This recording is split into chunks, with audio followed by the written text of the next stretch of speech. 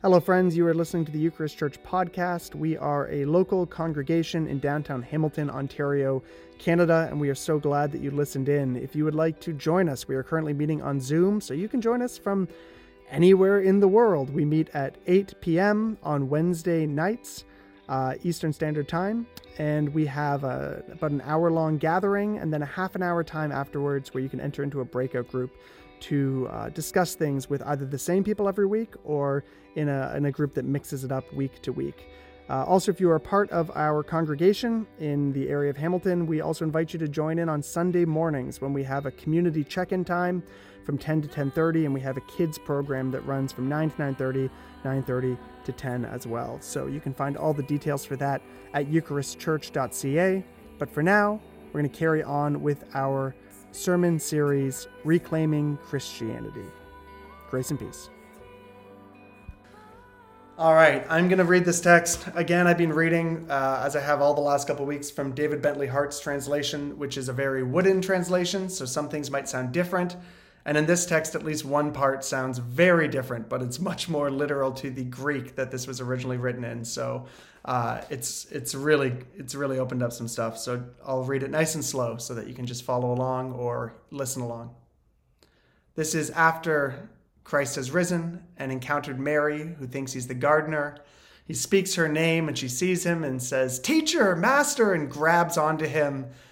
And Jesus says to her, "Do not cling to me, Mary, but go and tell the others that I am risen."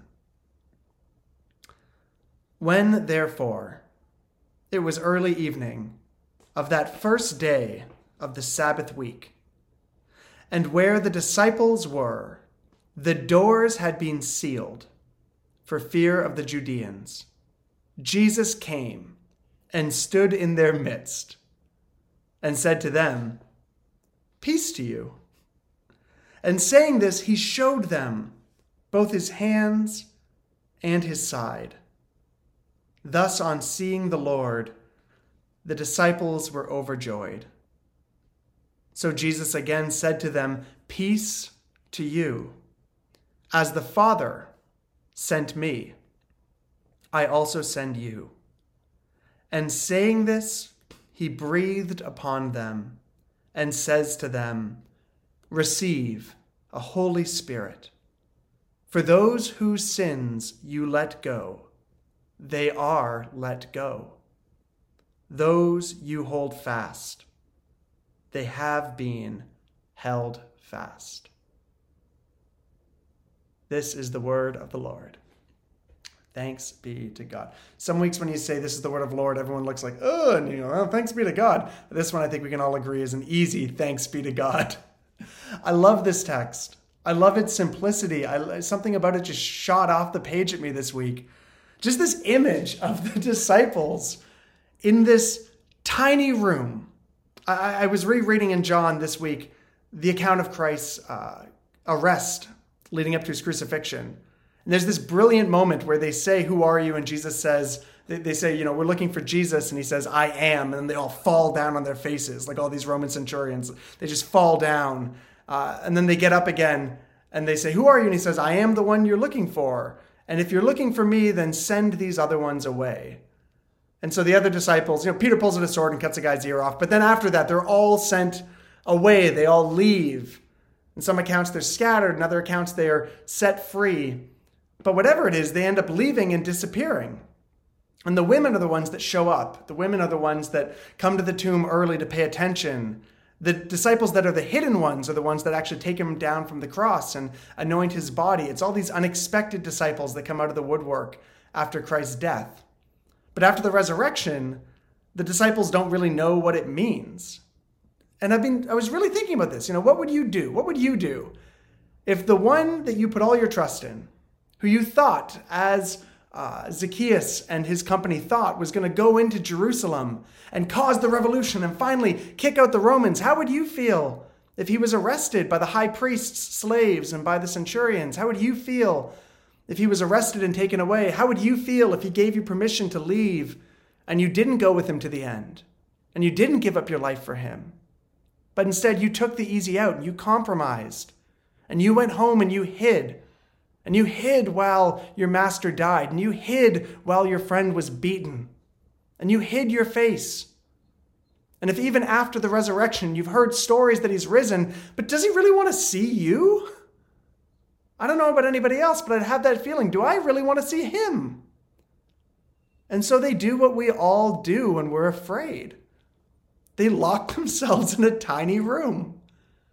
They surround themselves by the few people they think they can trust. They close the outside world. They seal up the doors. They do not want to take a risk ever again on encountering anyone that might make them vulnerable, on doing anything that might put them in danger. And so they close up their hearts and they close up their minds and they close up their room and they seal it. And I love that in the text, Jesus just appears. He just appears. There's this text in Revelation that churches talk about where it says, Jesus says, "Behold, I stand at the door and knock." And that's written to churches. So I've been trying to figure it out. Maybe with the church, Jesus stands outside and knocks. But when it comes to you and I, when it comes to, kind of mediocre disciples, he doesn't knock. He doesn't even open the door. He just appears. Any of you resonate with this?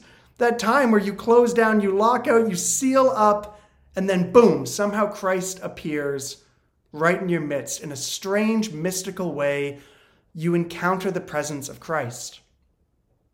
And you know it's the presence of Christ for two reasons, at least. You know it's the presence of Christ because he starts by saying, "Peace to you." When we lock up the doors, we're afraid of what people are going to say. When we seal the doors, we're afraid of what we're going to hear. And we know that it's Christ who's appeared among us when we hear from that voice, "Peace to you. My peace I give to you." And we also know it's Christ because he shows them his wounds. When I'm praying, when I'm afraid, when I lock the doors and want to close myself off, I hear all sorts of voices, but they don't say peace to you. And I see all sorts of visions and all sorts of fears, but they're never wounded healers. The fears in my head are usually, or the voices in my head are usually like, we can destroy your enemies, you can be mighty, you'll be safe, I've got you covered. But Christ shows up and says peace, and then he says, look at my wounds, look at my hands, look at my side. And then he breathes on them, which I love. It's just our COVID nightmare, isn't it? How long has it been since somebody breathed on you? But think about that for a moment. Christ appears. He says, peace to you. He shows you his wounds. And then he breathes on you and says, receive a Holy Spirit, a set-apart spirit, a totally different way of functioning spirit. And then he gives them one last, I used to think of it as a command, but in this more wooden translation, I see it more as just a stating of reality. He says, for those whose sins you let go, they are let go. Those you hold fast, they have been held fast. And I wonder how the disciples would have heard that. I wonder if they would have understood in that moment that the Christ they were maybe afraid of was not there to judge them, but to give them peace, to show them his wounds, to give them a new spirit, and to tell them the truth, that they had sinned, and he's let go of it. And almost parabolically, he then says to us, for those whose sins you let go, they are let go. Those you hold fast, they have been held fast. It's a different way of thinking about sin, isn't it? When someone sins against you. I don't know about anyone else, but when somebody sins against me, I just kind of love to play it over and over again in my mind. It's kind of like when someone sins against you, it's awful and terrible, but it's also delicious, isn't it? Because it's like, for sure, now I know I am morally better than one other person. And that feels so good to be morally better than that asshole. Because in my life, all the time, I feel like I'm not enough. But now this one moment, I know someone sinned against me. And ooh, I'm going to hold on to it. And ooh, I love that people are clapping. This is the only church that when you say something like that, people cheers, But yes, you get it. That idiot over there, and I'm righteous, and they're evil, and they wronged me, and they hurt me, and I am the victim in this, and I don't need to forgive them because I'm the one that's been hurt. And it does feel good, and it's true. But it does hold fast, doesn't it? And what starts with us holding others' sins in our hands has a strange way of becoming their sins holding on to us. Or that old line that forgiveness is letting someone else live rent-free inside of your head. That to let go of someone's sin against you doesn't mean that they're a good person all of a sudden. To let go of someone's sins against you doesn't mean that you're going to go and reconcile with them. And I love that in this case, to let go of someone's sins doesn't even mean you forgive them yet. It just means you're not holding on to it anymore. It's maybe the first step in the process of reconciliation, a process that in some cases will never occur fully.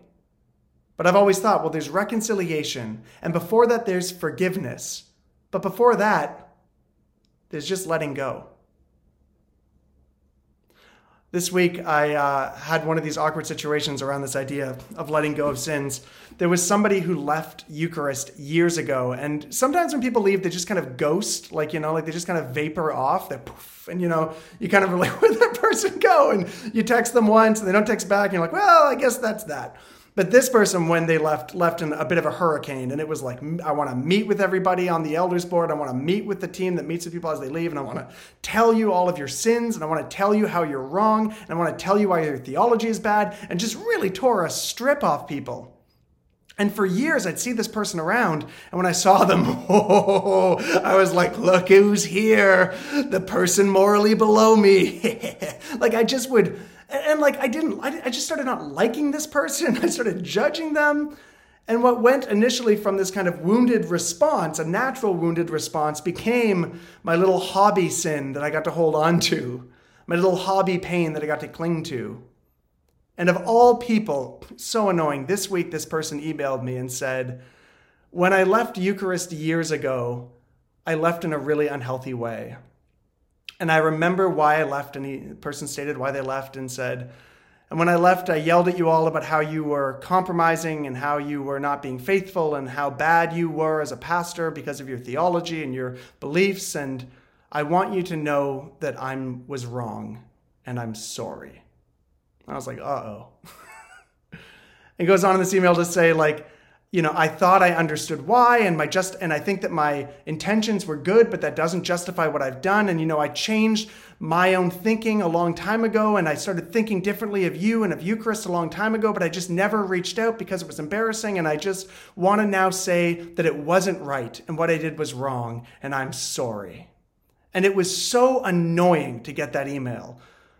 Because now I have no excuse to cling on to this hurt, right? Now it's purely just me, picking my nose and eating it, to put it in children's terms. It's just me being gross on my own. And that is what it's like when you just play over sin in your head over and over, isn't it? And so I was left in this awful situation where I realized that this was the time to let go. And actually to move a step on from that and to say, to Christ, the resurrected Christ who is with me and is with you, I forgive that person. It doesn't mean we're going to be friends. I don't know if I particularly am down to just go, well, we can't hang out anyways. But it was a recognition that something internally had shifted. And that part of my heart, which was closed and sealed up, had Christ appear. And had the doors opened up. And now it was on me to decide if I wanted to walk out into the bright day of freedom. So as we close, I invite us to do an exercise. I imagine that for many of you, Jill just smiled surprisingly that I said, as I close. I just want you all to know that. If this was in real life right now, I would point right at her and say, that's right, Jill, a 10-minute sermon. When has that ever happened? Happy Easter. Clearly, I'm feeling resurrection vibes. This is your Easter gift. As we head out from this part of the service into the time of prayer, I want to invite you to think about maybe the name or the face or the voice that popped into your head when you heard that expression. For those whose sins you let go, they are let go. Those you hold fast, they have been held fast.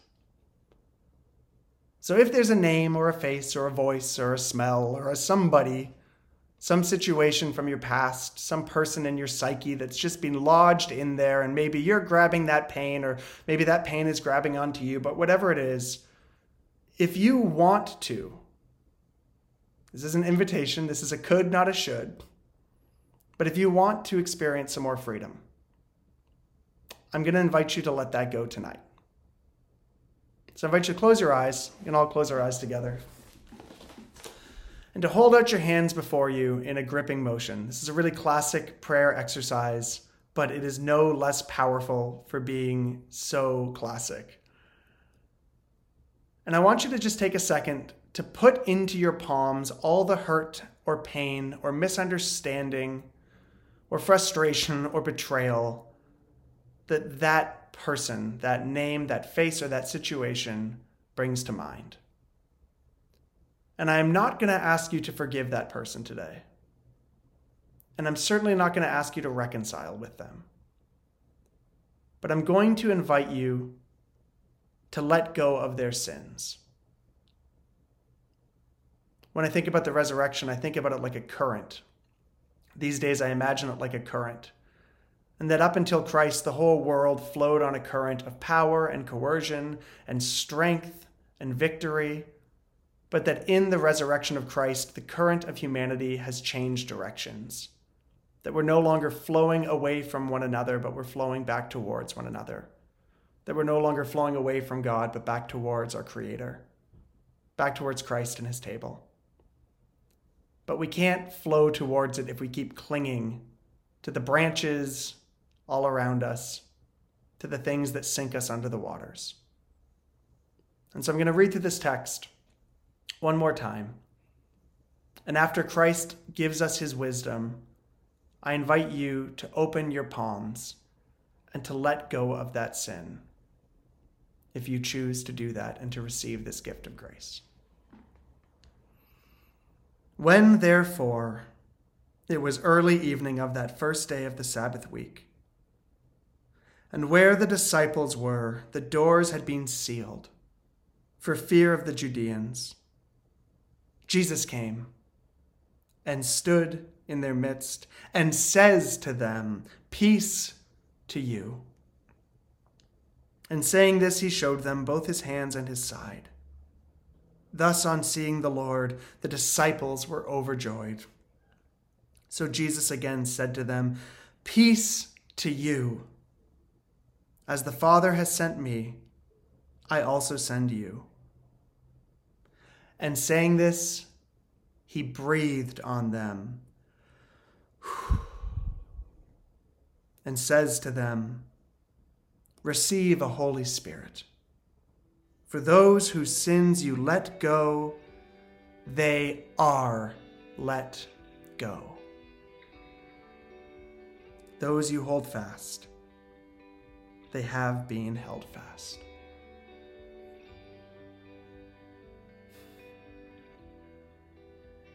Amen.